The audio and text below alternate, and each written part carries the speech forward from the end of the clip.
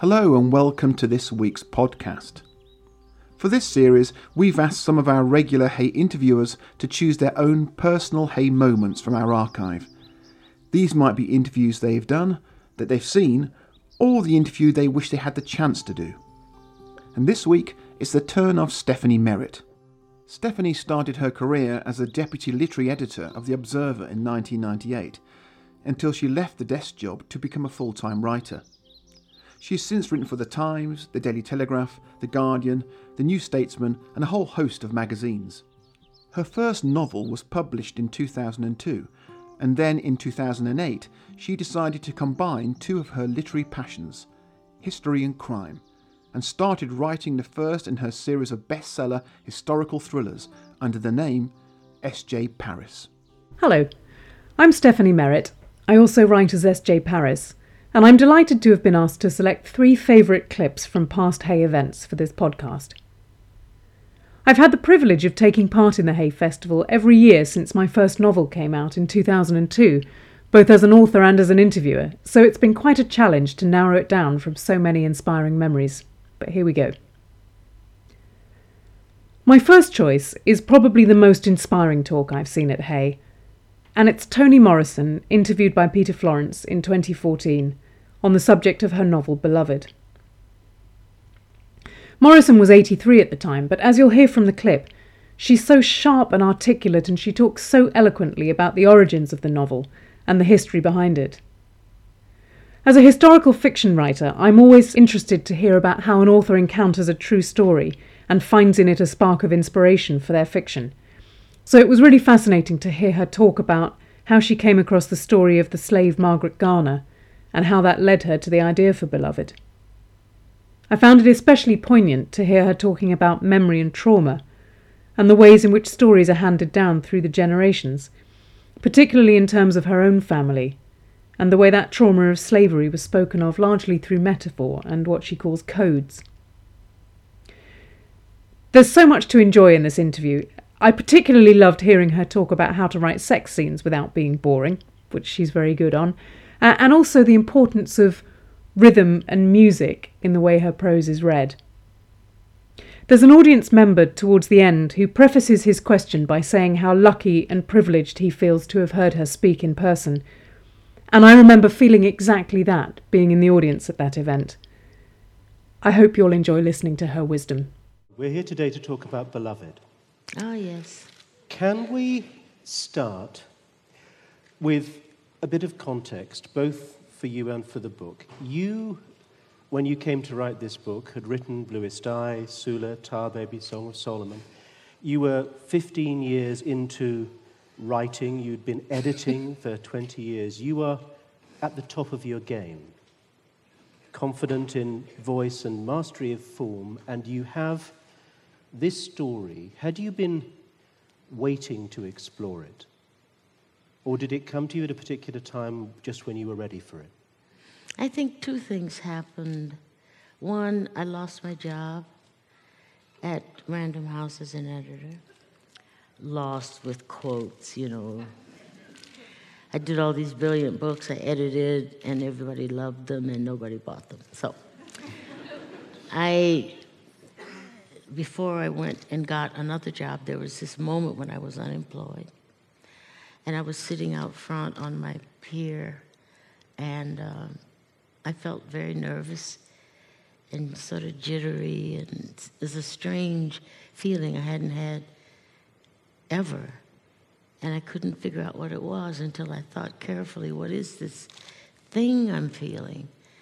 And the thing I learned was happiness. I felt content and even successful in certain areas, but not just sheer happiness. So that was a new state for me. I go back in the house and I remember a book I did while it was at Random House called The Black Book. And it was a sort of whole earth catalog type book of the history of Africans and African Americans, especially in the United States. Newspaper clippings, photographs, advertisements, all sorts of stuff. good stuff, terrible stuff, things that made you feel good, things that made you feel bad, and so on. But one of those things was a newspaper article about a woman named Margaret Garner, who had killed her baby, tried to kill her other 2 children, and was put on trial. The question was, the journalist's question was why she was so calm. She wasn't crazy, she wasn't nuts, she wasn't, on a tear. There was no vengeance involved. So he was very surprised at the tranquility. The second thing was they didn't know what to do with her.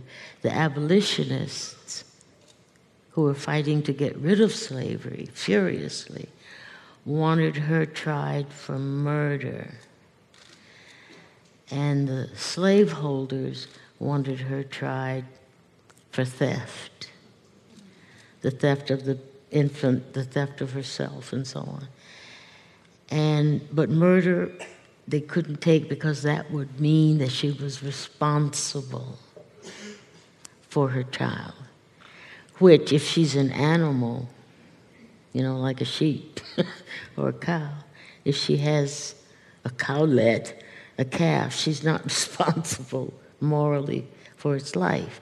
So that was a major, major question in this little article, and I didn't read much else because I didn't want to know anymore.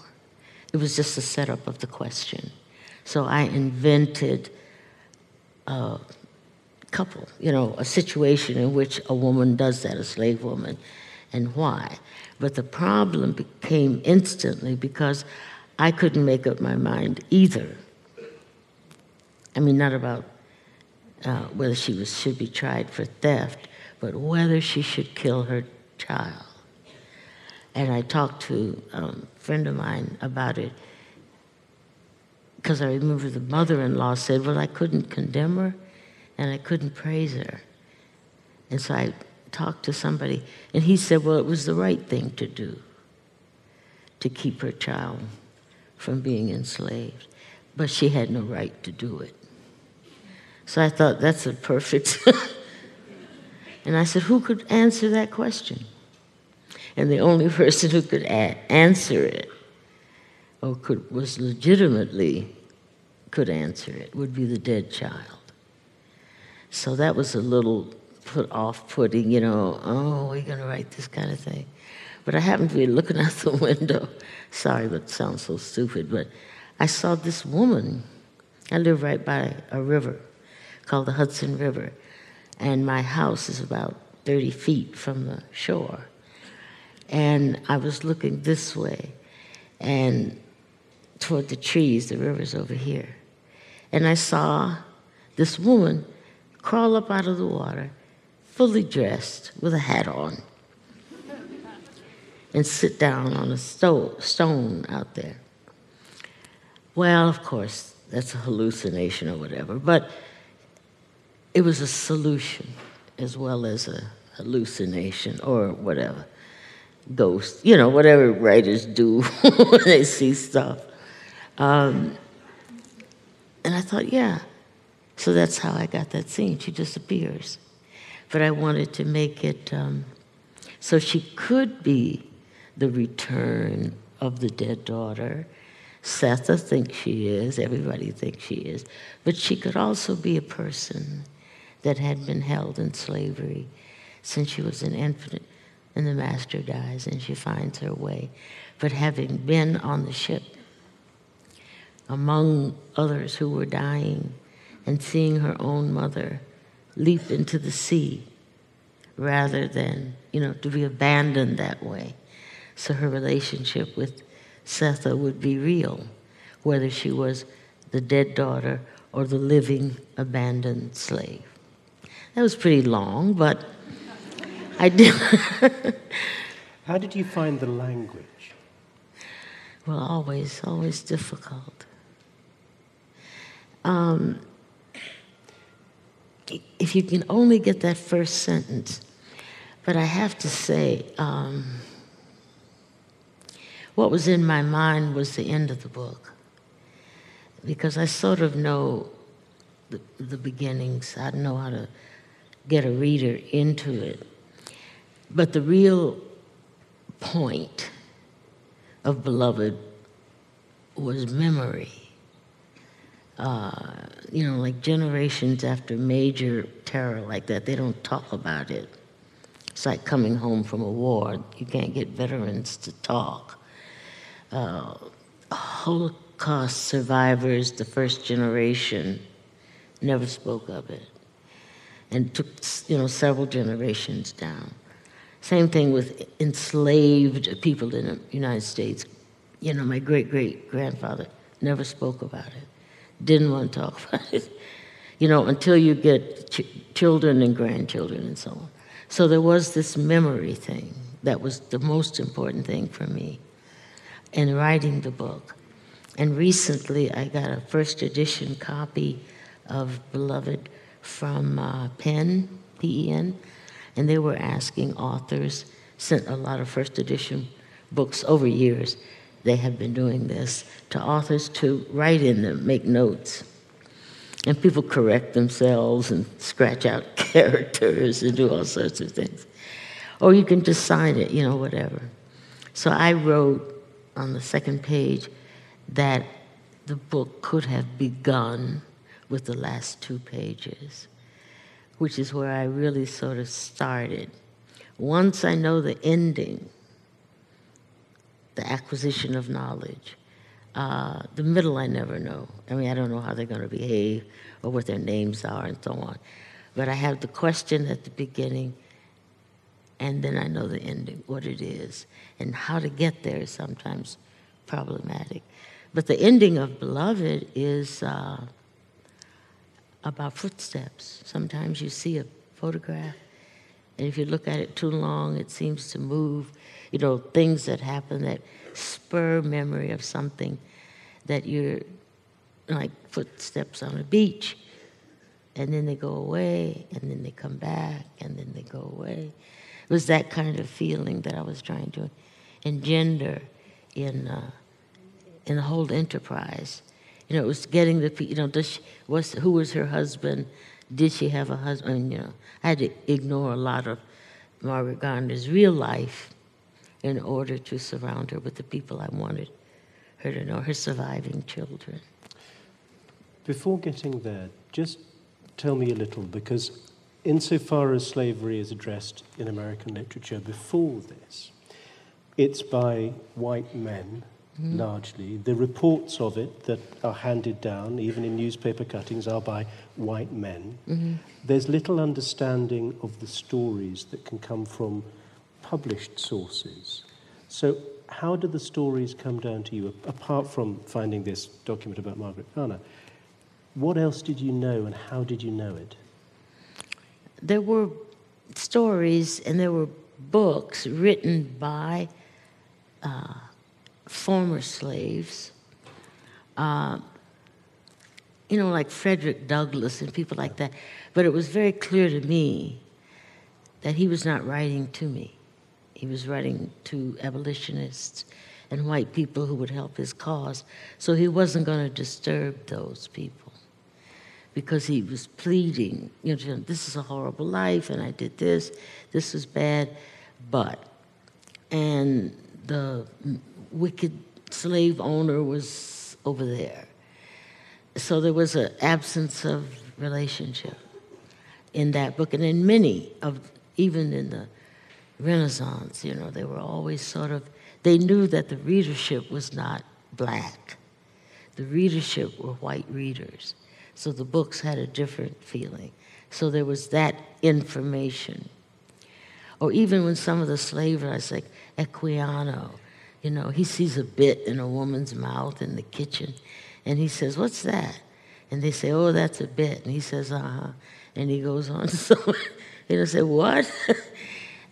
So that was sort of, data-wise, it was important, but there was some absence of connection. On the other hand, the stories, my grandfather was born in 1865, and his daughter, my mother, remembered people in the family older than he was. And they had stories, but they were very, how can I put it, metaphorical, kind of ghost stories, not really about it.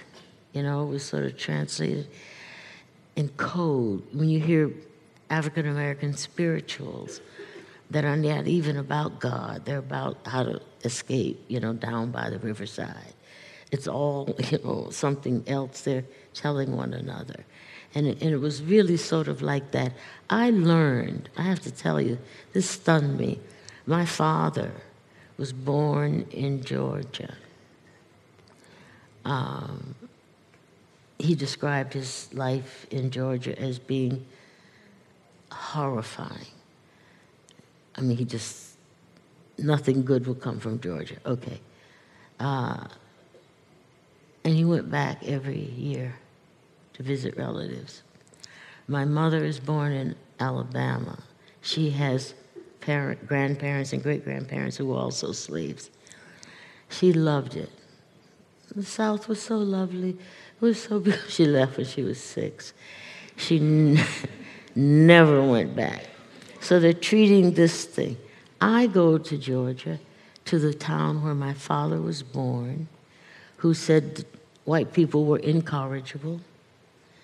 There would never, ever be reasonable, even not less good, but reasonable. He wouldn't let white people in the house, when they would come to collect the rent or whatever. They'd stand outside. He was unbelievable, steady. My mother, she judged everybody one at a time, what they, how they were as people, whether white or black. I go to Cartersville. I know my father's like this, but he goes back every year. I go to Cartersville, I talk to some people. My maiden name is Wofford. I go there as Wofford College, Wofford Plantation, Wofford this. Obviously, that's the family that owned them. And there's a Wofford preacher and a church. I go to find the house where he lived. The man knows him.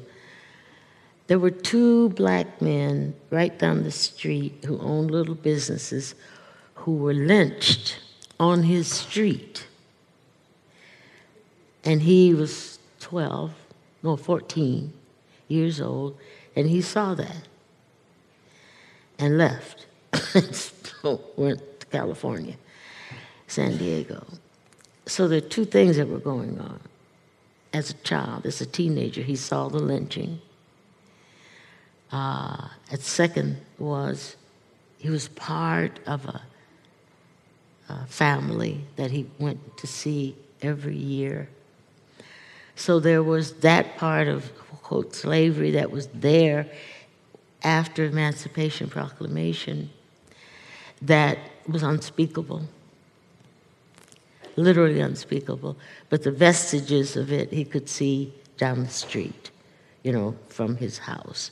So that's a very complicated, they're bad, we're good. That's not it. It's very complicated. It's as bad as you can think of. And then there's some respite in it. For me, it was the resistance. I don't mean running away or, fighting. It was the imaginative resistance, the language that came out, the stories that came out, the songs that came out. And it changed over time. But there was such movement toward art and beauty, even though it was despised then. It nevertheless kept whole communities together. I was asked to choose an event with someone that I would have loved to have interviewed myself. Well, I've been lucky enough to have interviewed many of my literary heroes at Hay, but one of the people I didn't and now never will is the Swedish writer Henning Mankell, who died in 2015. But I was in the audience for Sarah Crompton's fascinating event with him in 2011, and it was one of those Hay talks where I just wished it could have gone on for another hour at least. Mankell was a writer I admired enormously, firstly because I loved his Wallander series, they're fantastic detective novels. But I also loved the way that he used the crime genre as a way to talk about the social issues that mattered to him. And he's passionate here in his defence of crime fiction against the kind of literary snobbery that can sometimes attach to it. But I also really envied him for the way he seemed to have struck the perfect balance between the solitude necessary to write novels and the desire for artistic collaboration that is something I think a lot of writers struggle with and why literary festivals are so important to us. He seemed to have achieved the perfect creative life in that he spent half his year writing novels and the other half running a theatre company, which seemed to me pretty much the ideal solution. I also admired him because he was someone who didn't shut himself away in an ivory tower. He really walked the walk when it came to his principles and his political beliefs, and one of the things he talks about in this interview, which most interested me, was his experience of taking part in the Gaza flotilla in 2010, when he was on board a ship that had attempted to break the Israeli embargo on Gaza, and he ended up being arrested and imprisoned in Israel. He comes across here as somebody who is warm, passionate, well-read, and a man of great conviction, and although I'm sad that I'll never get the chance to have a conversation with him in person, I'm very glad that I got to see this. One very important thing in my life was obviously the Cold War that we all lived with. Now, in Sweden, there is a specific thing, and that is Sweden was never a member of NATO, and we were supposed to be neutral, and that was hypocrisy. We were never neutral. We were always on the side of the United States or NATO. We know, for example, now that during the 50s, they were flying American aeroplanes all over Sweden, day out and day in. And that was a break of neutrality, but it happened. But while the politician was standing saying, we are defending neutrality, that was bullshit. It wasn't true, really. And some of you might remember that in the beginning of the 80s, we had some situation with submarines in Stockholm. And, well, first of all, we never got any of these submarines up, which is very strange. But it is not that strange. Because, first of all, we do not really know if it was submarines at all. And if it was submarines, it wasn't Russian, it was American. And can you imagine what it had meant if we were bombing to get the Russian submarine up and we got the American submarine up? That would have crushed completely the idea of Sweden as a neutral country. So we have so many dirty linen in our own history of the Cold War that I try to write about, because I think that honestly is a good way to defending democracy, you could say. Which brings us quite neatly, I think, to why you weren't here last year, because you were detained physically by your political engagement and having been part of the flotilla of boats that was trying to lift the Gaza blockade, and you were, in fact, in prison at the time that you should have been in Hague. Why do you feel that, in addition to writing about these issues, that you must also take direct action? I think as a writer, you are an intellectual.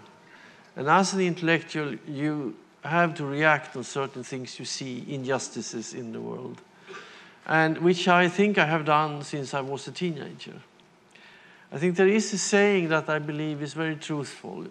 You can say, as long as one single person in the world is not free, no one is really free. And so I believe.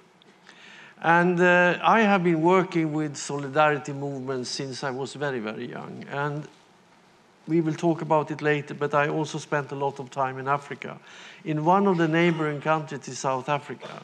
So I saw the apartheid system for many, many years, this terrifying, brutal system, and I saw it fall.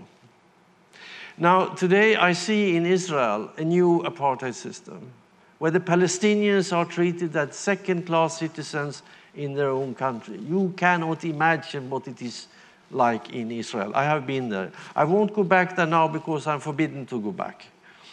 But this is true that I felt that To me, it was an action that was good to try to break the illegal occupation of Gaza by some ships in a non-violent way. And what happened, you know, that 1 year ago, exactly now, we were attacked on international water, which is piracy, and 9 people were killed around me, and the rest of us was kidnapped to Israel, put in prison, and then sent out of the country. I can tell you now that there will be another flotilla this year, and I will go with it again, because I believe that the Palestinians need all the support we can give them, the same way as we gave Nelson Mandela and these people support. As long as one person isn't free, no one is free. And I believe as an intellectual, I have to participate in these things. But fortunately, this flotilla didn't go now, so I could come to Hague.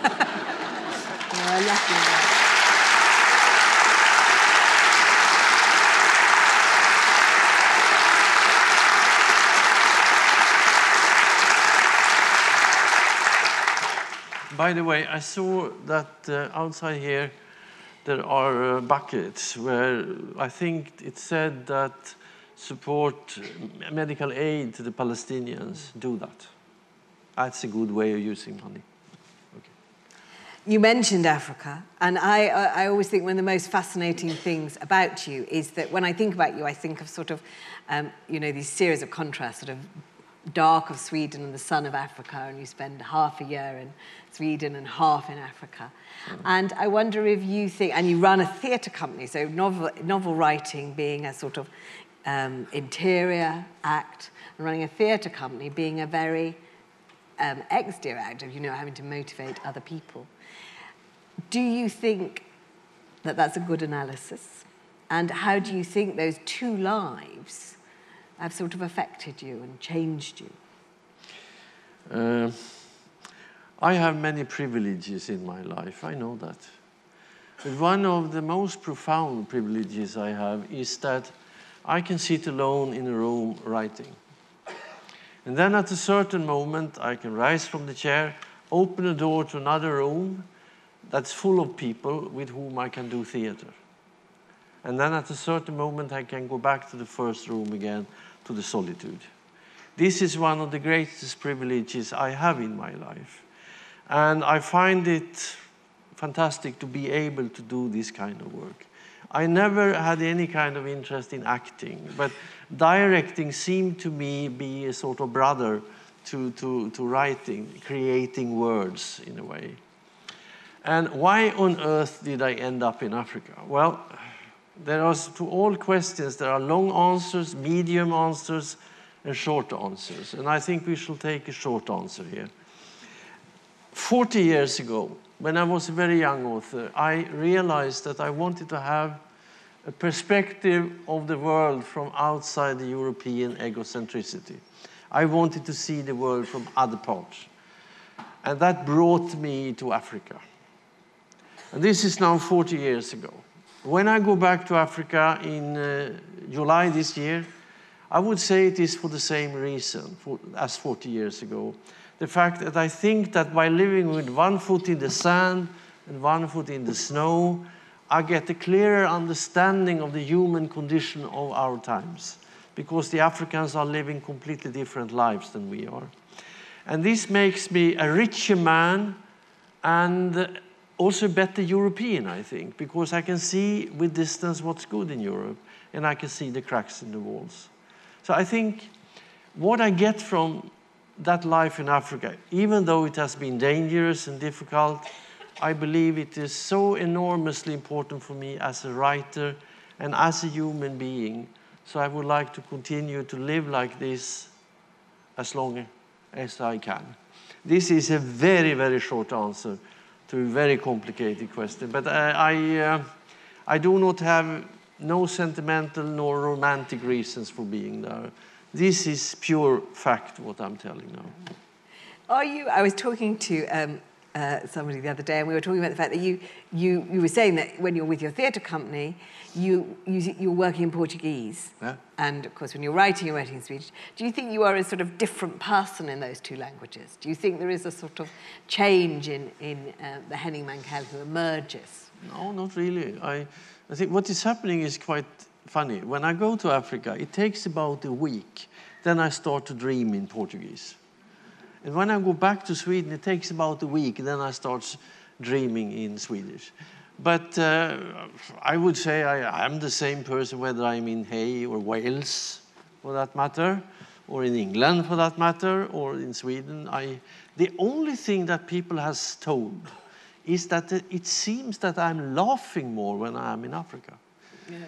And I can't say whether that is true or not. But what I know is true, that even if in an enormous poor country like Mozambique, there are small islands of richness where people can laugh and enjoy small things. And we can also say that in rich countries like where we are living now, there are small islands of poverty, that there are certain things we have forgotten to enjoy. So I believe that I'm living with, yes, once again, one foot there and one foot there. And so maybe it's true, but I really don't know. But I'm the same person. Of course I am. Do you ever write when you're in Africa? I mean, so do you write novels while you're there? My dear friend, I write every day. Right. Even today. Even I started this morning far away here in England somewhere. Charleston, I think. Brighton. Sussex, yes. So I do work every day. Maybe not very much, but there are a certain amount of work done every day. I mean, I have been accused of so many things in my life, but never to be lazy. And I guess that is true. I am not lazy. I do work every day, and I'm already planned that tomorrow morning I will come back here, but I have an hour between 7 and 8, and well, I do something. And how do you write? Do you write on a computer, or do you write longhand? This is interesting, really. The only thing I can say about my writing is that when I write a novel or journalism or whatever, I use a computer. But when I write a screenplay or theater, I write with hand. Because simply, it goes too fast with the computer when you write dialogue.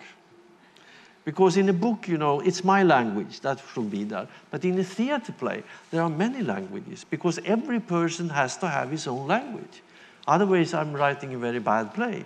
So then I've decided it's better for me to write with hand. But besides that, I think I will give you a lesson now on how I do write the book. And I have to move around a little. Okay. So we will start over here, I think. We start here. Everything I write has to be based upon a question. Why is that? How come that people are doing like that? Something I would like to know. Maybe I hear something, read something, dream something, think something, see something here. And I start to think, maybe this could be a story.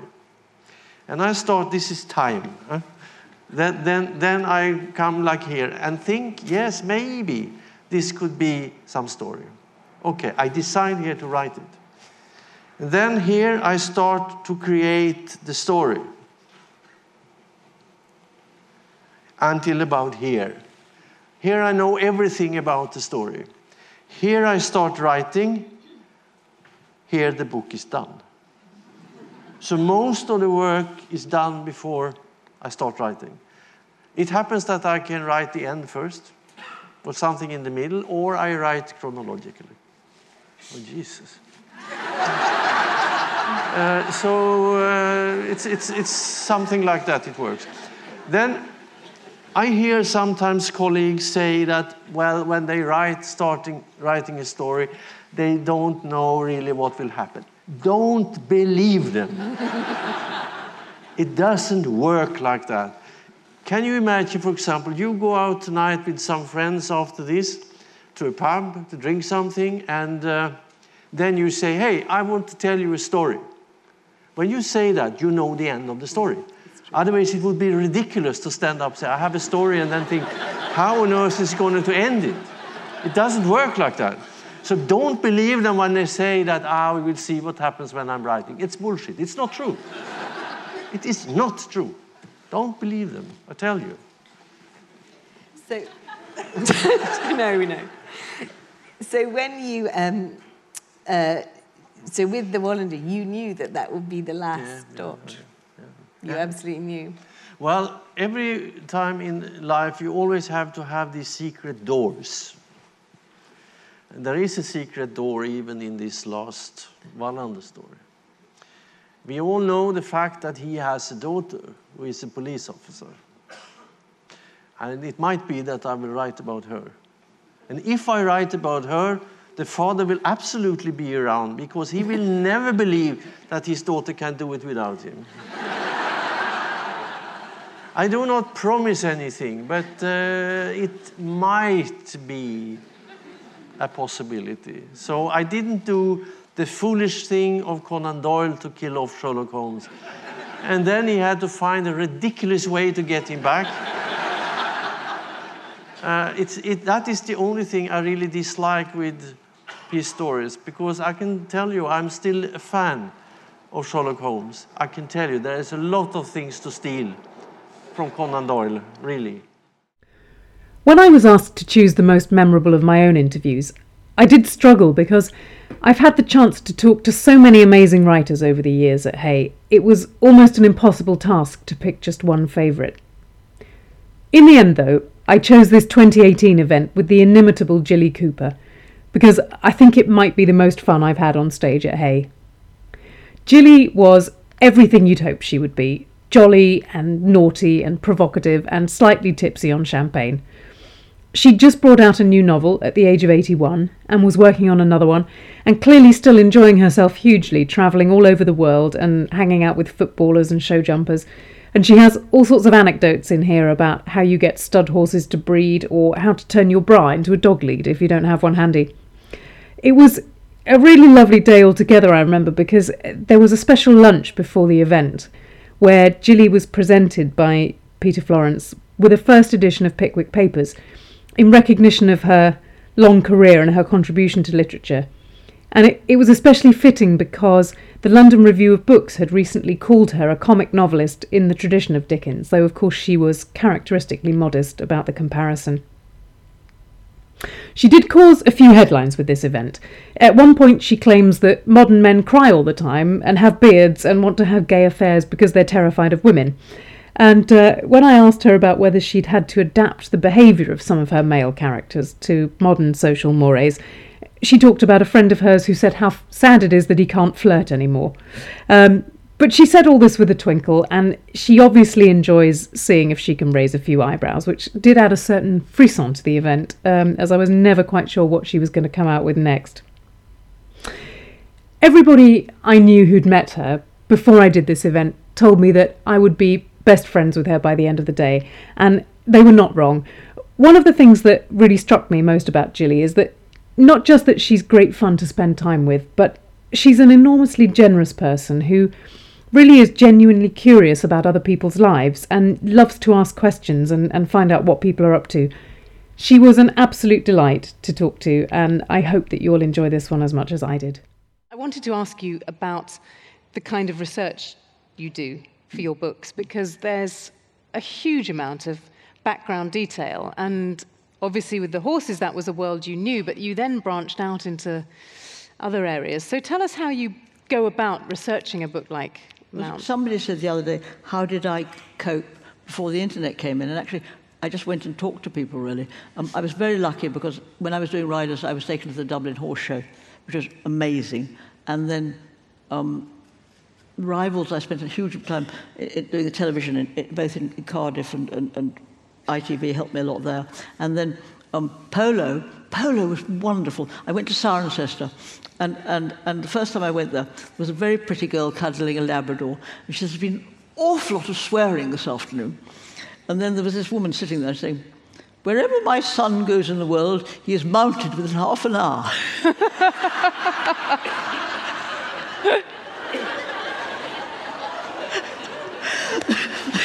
So I knew I was onto a good thing.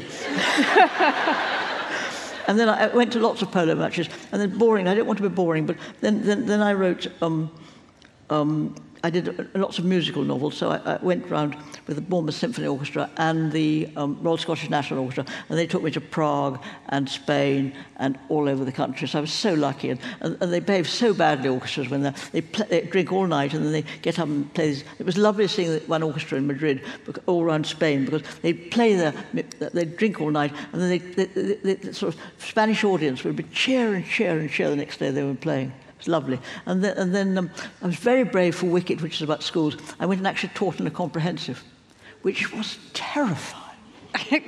I taught English literature for about half an hour.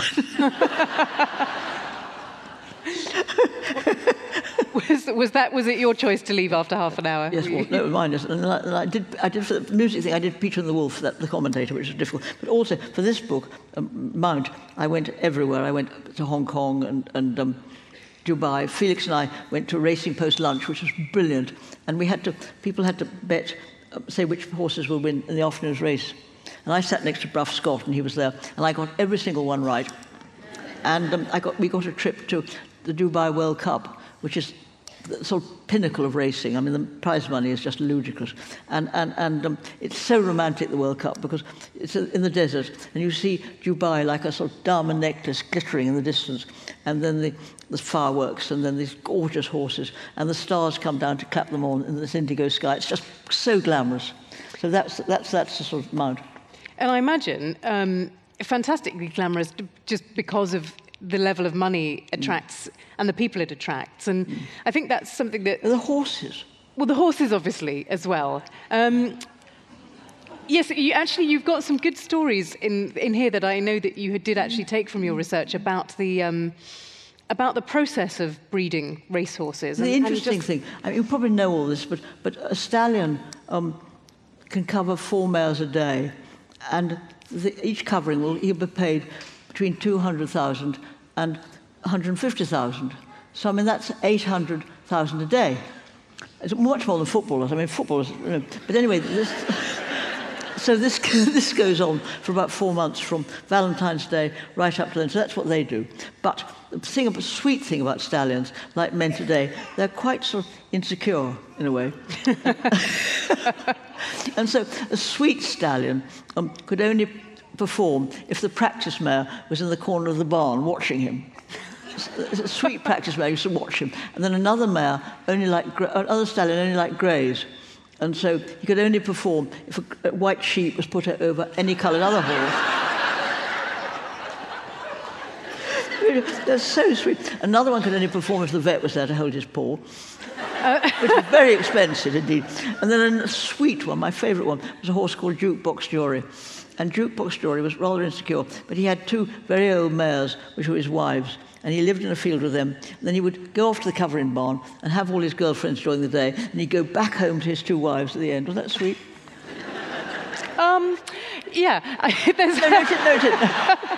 No, in a way. And also, the horses. I mean, the horses. I'm sorry to go on, but the horses were so charming. There was one horse called Hurricane Higgins, who was very naughty, and at the beginning of one race, all the jockeys and everybody were waiting, saying, "Come on!" And Hurricane Higgins went into the starting stalls and lay down and went to sleep. I can't help feeling there's a lot of parallels going on here between the animal and the human world. We do get that in the books a lot. You know, the characters, the animals in your books do become characters, and you've got a phenomenal cast list here I know. in Mount. And I wanted to ask you... Too long. How it works, or how you work when you're coming up with the idea of a new novel, when you're using characters that you've been living with for many years through many different books, because their relationship... Well, there's a little bit here I was going to ask you about. This is very typical, isn't it, so we have... Since Rupert and Cosmo were so inextricably linked, with Cosmo's father marrying Rupert's first wife, who had already eloped with Isa's father, Jake, during the Los Angeles Olympics, and Isa briefly marrying Rupert's daughter, Tabitha, who was now married to Cosmo's elder brother, Wolf. The whole thing went viral. It's crazy.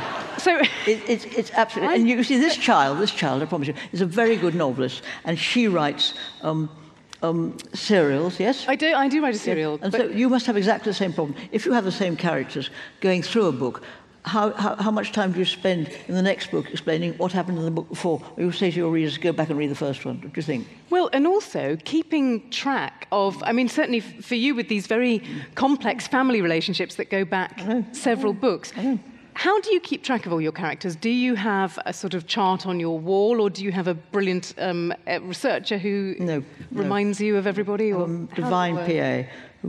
My PA understands the internet, which is brilliant. She can Google, and she can Google, and she can do email, which is so brilliant. I mean, do you not dirty your hands with email? No, I don't want to dirty my hands. I'd love to learn it, but I tried, but I couldn't. But it's wonderful to have some. No, I mean, I just get in a terrible muddle. But I hope I'll sort it out. But you've just got to discard some characters. You can't have too many. And so when you're returning... But how do you do it? Well, I think you have your regular characters that come back, but always there are... You have to go back and check what you did with somebody and where you last left them. Yeah. But I wondered how difficult that must be going back. It's very difficult moment with the football book. 3 decades. The football books, I've got lots of characters that have got to be brought in from abroad and everything. So I'm in a muddle. I don't quite know how to work it out. But so we should say that this is your next novel that you're writing, which is called Tackle, isn't that right? Yep. Tackle, of course it is. Because you've already used Score, we can't have Score back again. I hope Rupert's going to be England manager. It'd be wonderful. So... He has been... We need a manager. I mean, I know Southgate's wonderful, but we need somebody who's quite tough, I think, and glamorous. And all those, I don't know whether you watch football, but all those foreign Contes and Marinos and Panchettos, they're all very sort of glamorous, and we need an glamorous English one. Is that an English problem, do you think? We just don't have quite enough glamorous men in general? I mean... Well, I think the problem, we have a Premier League and all the foreign players come in and... take over. I met Alex Ferguson. I had lunch with him the other day in a party, and he was so nice. He was so nice, and he was a brilliant manager because everybody says he was a bully, but he wasn't. He would talk to all the tea ladies and everybody. He was a lovely man. Well, I do remember when we talked before, Julie, before the event, you did give me some good advice, which was that when I get to 81, I should write a book about footballers, because then you get to invite lots of very beautiful young men to your house for lunch every day. Yes, lovely. Which is apparently how you're conducting your research. Yes, lovely. Lovely. Yeah. I must tell you, actually very naughty, but I must tell you, when I won Alex Ferguson over, I told him this story about... can I tell a slightly naughty story? Julie, please be as rude as possible.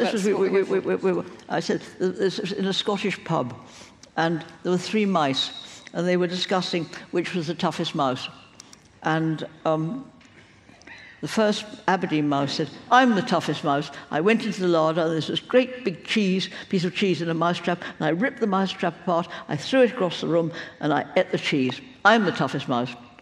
So then Edinburgh Mouse looked him up and down and said, you are not the toughest mouse. I went into the larder, there was a great pile of rat poison, and I snorted all the rat poison with no ill effect.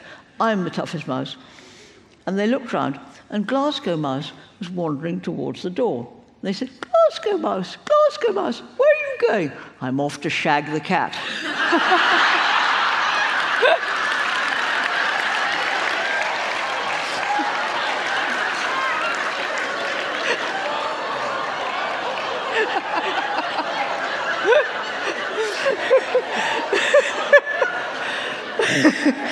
And I think that's when Alex and Ferguson, he giggled like mad, and we bonded after that. Sorry. Tone lowered. Fantastic. So,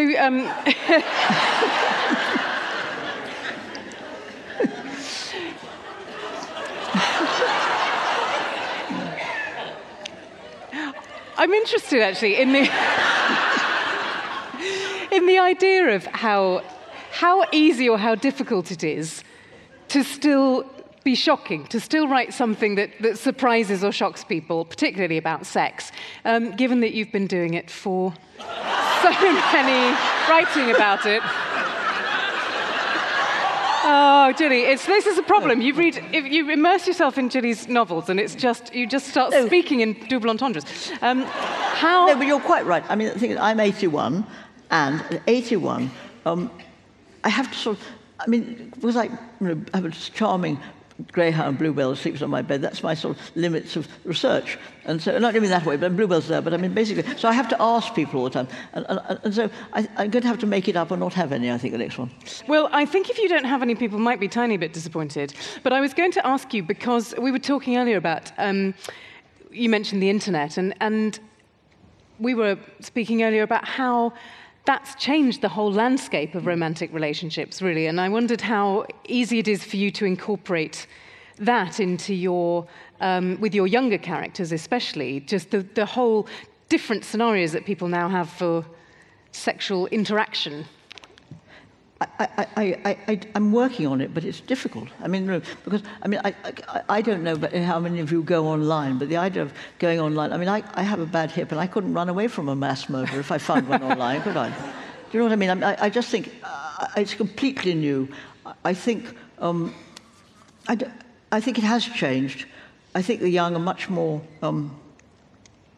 It's very difficult. What do you think? What does anybody think? Well, I think it's interesting that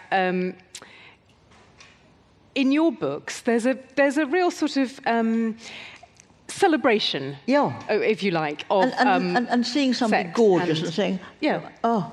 And and an enjoyment and a kind of delight. And there was a very scholarly piece, I should say, written about Gilly's books in the London Review of Books earlier, I think it was last year, which talked about the importance of writing about pleasure and how little there is of it around. And that's what your books really celebrate, pleasure of all different kinds, but in particular sex. And I think a lot of the writing about sex, there have been some very successful erotic fiction, erotic novels written in recent years, but they don't have quite that same sort of jolly sense of mischief that your books have. What do you think? I met a young man the other day who said when he goes to a party, he looks for a person, not a gender.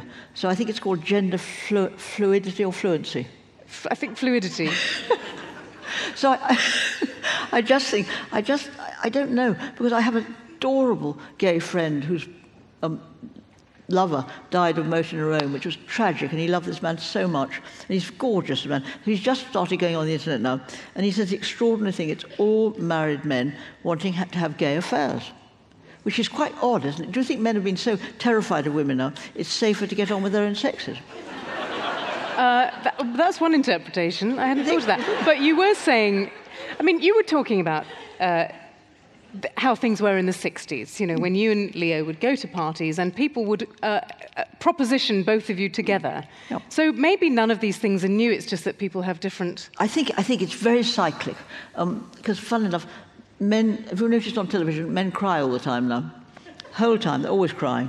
And they have beards. and if you read Shakespeare, I mean, nobody cried... But my father, Leo never saw Leo crying, this like that. But men cry much more now, and also, but in the Victorian age, people were obsessed with death. They had beards, and also go back to Shakespeare. Mark Antony, poor soul, his eyes are red with weeping, and he says, "If you have tears to shed, prepare to shed them now." So I think everything goes round and round in a circle, don't you? Thanks for listening. The Hay Festival podcast is brought to you by Baillie Gifford Investment Managers. And you can listen to the full events and over 8,000 more over on the Hay Player on our website. Our next guest is broadcaster Francine Stock.